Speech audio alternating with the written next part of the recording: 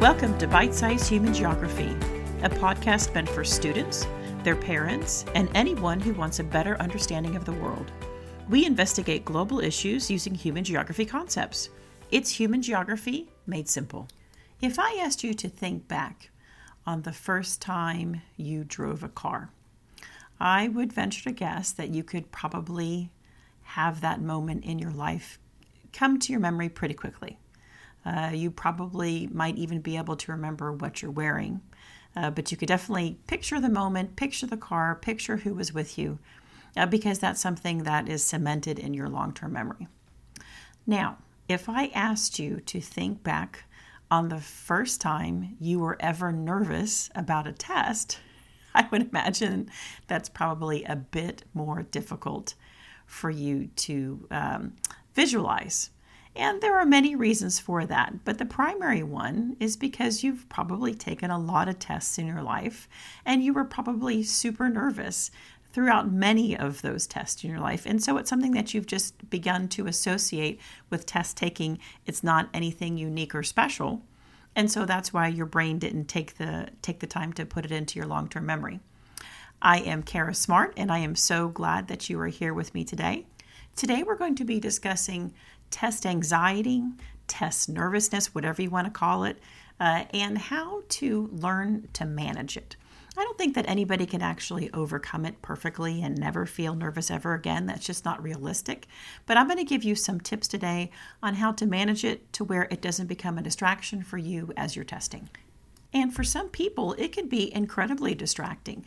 I hear kids all the time say, oh, I'm sick to my stomach. I'm so nervous. Or, I can't see straight. I've got tunnel vision. Or, my heart's beating so fast. Or, I can't catch my breath. All of those things are items that I've seen my students do before. And it's not at all uncommon. And for those of you that think that it is uncommon or you're the only one that experiences those things, I'm here to tell you, you're not. It's very common. I see it in my students all the time. But I think what we need to start doing is reframe our thoughts about this as far as it being a complete negative for you, because it really is unrealistic to expect that you're never going to be nervous or never going to be afraid in taking a test. That's what makes you human, these emotions that you're experiencing. So I wouldn't really discount them quite so much, but we do need to learn how to tamp them back a little bit so that they don't prevent you from showing mastery of whatever material that you're taking that you're being tested on. We don't tend to like discomfort, and that's, I think, part of the problem here. As a species, we don't tend to like discomfort, and I think if we did do well with discomfort, everybody would be super fit and they'd be super educated, but we know that humans tend to be a bit lazy.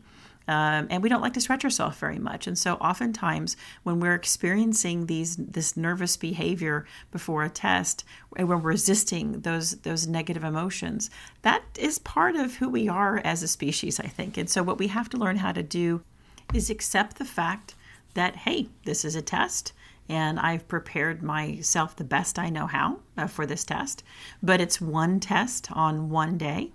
And if I'm prepared, I'm gonna do fine. And if I don't, then that'll be okay too. And of course, when I tell my students this, and I tell them this all the time, it's one test on one day. And I get this exasperated look from them like, Mrs. Smart, this test is everything. It's the most important thing right now going on in my life. But you know what? Perhaps it's just a little bit of age and some of that wisdom that comes with age when you realize that no, this too shall pass. So I'm not a psychologist, nor a psychiatrist, nor a therapist, but I have been teaching for a long time. And there are certain patterns that I see with my students with regards to testing stress and testing anxiety. And I do think that the term test anxiety is overused. I think most students have testing stress, okay? And I don't even like to use the word anxiety because I think anxiety brings up a whole other set of issues that aren't really at the heart of what I want to discuss today. What I want to discuss today is just those normal feelings that people have as they're stepping into a testing environment. Because honestly, students do get nervous, and that's really normal. And I think it's because we tend to think of our performance on a test as a reflection of who we are. and that score, whatever that number is a reflection of our self-worth. And of course, that's fundamentally wrong. We do it anyway, but it's really it's a wrong way of thinking, and it's just kind of the same as when you see adults and they tie their sense of self-worth to the size of their bank account or body image or their relationship status. When you think about it, it is really dumb, because we are so much more as a human, more than those small little items. We are all the little big and large experiences make us who we are. And it just doesn't make sense for us to judge ourselves so harshly on this one event, on this one test, or this one person who said something mean about me on social media, or the fact that I can't wear this particular item of clothing that I want to wear. It doesn't make sense for us to judge ourselves that way, but we tend to do that. And then when you bring that stress element in, that makes everything 1,000 times worse. Because then not only are you dealing with the fact that you've got this test, but then you have the stress on top of it. And the worst part about this is when you're under this stress, in the actual testing moment, your brain does begin to shut down, and it prevents you from getting that very information that you feel like you need to prove your self-worth. And it's just this terrible feedback loop, this negative feedback loop. There's a little part of your brain called the amygdala. And some people call it like the lizard part of your brain. It's the very, very old part of your brain. And it's responsible, and among some other items, for that whole fight or flight response that you guys all know of so well. But it's designed to get you moving in times of danger. And it basically shuts down all those critical thinking parts of your brain, and allows all that energy to be redirected instead of to thinking to your big muscle groups, to your heart and lungs, which is why, of course, your heart starts pounding and, you tend to feel out of breath. It's all connected. And so the problem is when you're testing, you don't really need those big muscle groups. You need your brain. And so how do we normally respond? We panic. And then, of course, that causes even more stress hormones to be released, which is causing more firing of the amygdala. And so it's just, there's no way out of this loop, is what it seems like. But I'm going to give you a technique in just a second to help you break that negative feedback loop and get your brain back on track and where it needs to be in your testing environment. Because your brain can't work for you if it's on fire. You have to calm it down first. So how do we calm down? Well, the very first thing I'm going to tell you to do is to breathe deeply. My students know I am a big believer in learning how to use your breath to calm you down. And I promise you, I am the least hippy-dippy person out there, but there is so much great research about the power of your breath. And think about it. When you're breathing deeply, you're getting oxygen to your brain, it clears your head, it calms you down enough to where you can get your groove back and get to work. So the technique that I want you guys to learn today is called box breathing. And if it's good enough for the Navy SEALs, which is where I learned this technique, and no, I wasn't a Navy SEAL, but I've did some research on deep breathing exercises. And the Navy SEALs employ this technique to learn how to keep their calm under tremendously difficult, life-threatening circumstances. And so at the bottom of this podcast, I put a link to some videos about box breathing and breathing techniques. So how box breathing works is you breathe in for 4 seconds, okay, a deep, deep breath. You hold for 4 seconds, and then you exhale for 4 seconds, okay? So you breathe in, and then you hold, and then you exhale, okay, a nice strong exhale. And you do this for several, you could do it for a minute, you can do it for 2 or 3 minutes, but I always encourage my students to start this before the test actually begins. And there's a great breathing bubble, great breathing illustrations out there as well, and I went ahead and I would link those at the bottom of this podcast as well.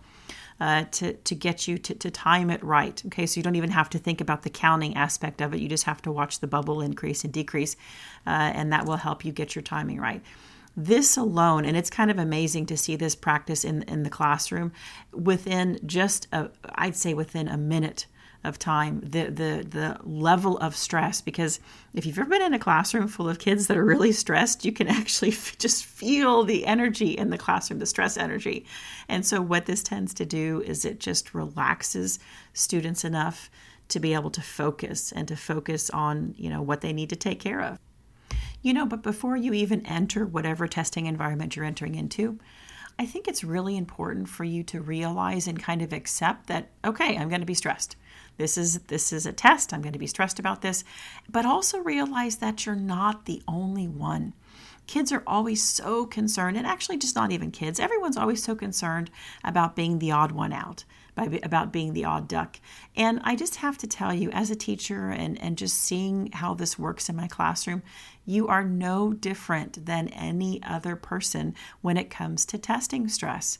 It really is normal, and some people are just better at hiding it than others, but I promise you, everyone around you is just as stressed. Even if they're saying, oh, I'm not stressed at all, they're stressed. But some of us are just, not us, but some people are just better than hiding it than others. But the hard part, I think, in all this is just accepting that no matter what you make on the test, you're still you, and the test does not define you. And this tends to come with age, I think. But even as we get older, we do tend to let other people and other events shape us. But let me tell you this, and make sure you're listening loud and clear. You are more than just one event, okay? There is really very little that you can do that is unrecoverable. And once again, this is something I think that just comes with age. You begin to realize the stuff that you used to get so stressed out about when you were younger. You're like, why was I so stressed out about that? Now, I will tell you, sometimes the hole that you have to dig yourself out of is going to be a little bit deeper, but you will get out just the same. There's an old expression that says an ounce of prevention is worth a pound of cure. And I think that really is the case when we're looking at preparing for tests and anticipating the stress that comes with testing.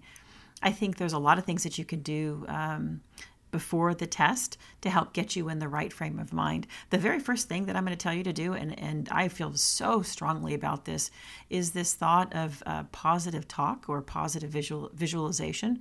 You see this with athletes all the time, and there are sports psychologists. There's a whole industry surrounding athletes and getting them to visualize. And if you listen to any interview with any athlete, they will tell you that they visualize their success before they actually earn their success. And why we don't discuss that more in education, I don't know. But I am a big believer in you taking a look at your academic outlook and visualizing it in a positive way. See yourself with the grade that you want. See yourself being successful taking that test. Because what it does is it just seeds your brain with all of the tools that you need for success. And you have to prepare, of course. But I think that when you go through that process of seeing those positive outcomes, your actions will then follow. And all that positive, talk and visualization and all those things, it won't help if you don't do the work. Okay. So you do have to do the work. You can't, not study, not prepare, not read your textbook, not do all those things, and then be like, oh yeah, I'm just going to think positively about the outcome of this test. You have to do the work. But when you do the work and you think positively, the outcome will be there. Make sure that you're exercising. This absolutely helps with stress reduction. We know this already. It oxygenates your brain. It gets all that good, gets that good oxygen into your brain to help with concentration. Of course, your deep breathing exercises. But get outside too if you can. We've been so cooped up inside of our houses recently. Just the thought of getting outside and being outside in nature. There are some really great books out there, some books that I've read that talk about the importance of nature and what it does and how it, helps with our stress hormone levels. It reduces them. But if you can get outside in nature, and even like running water in particular is really good for that. But I always suggest to students that if you're stressed, hop onto Spotify and go find like some nature sounds or some water sounds playlists.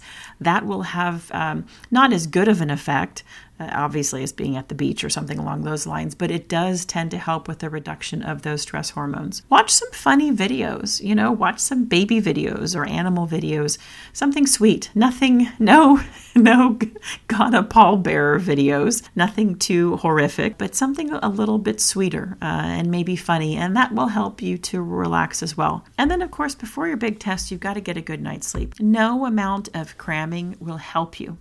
If you have prepared, you need to rest well the night before.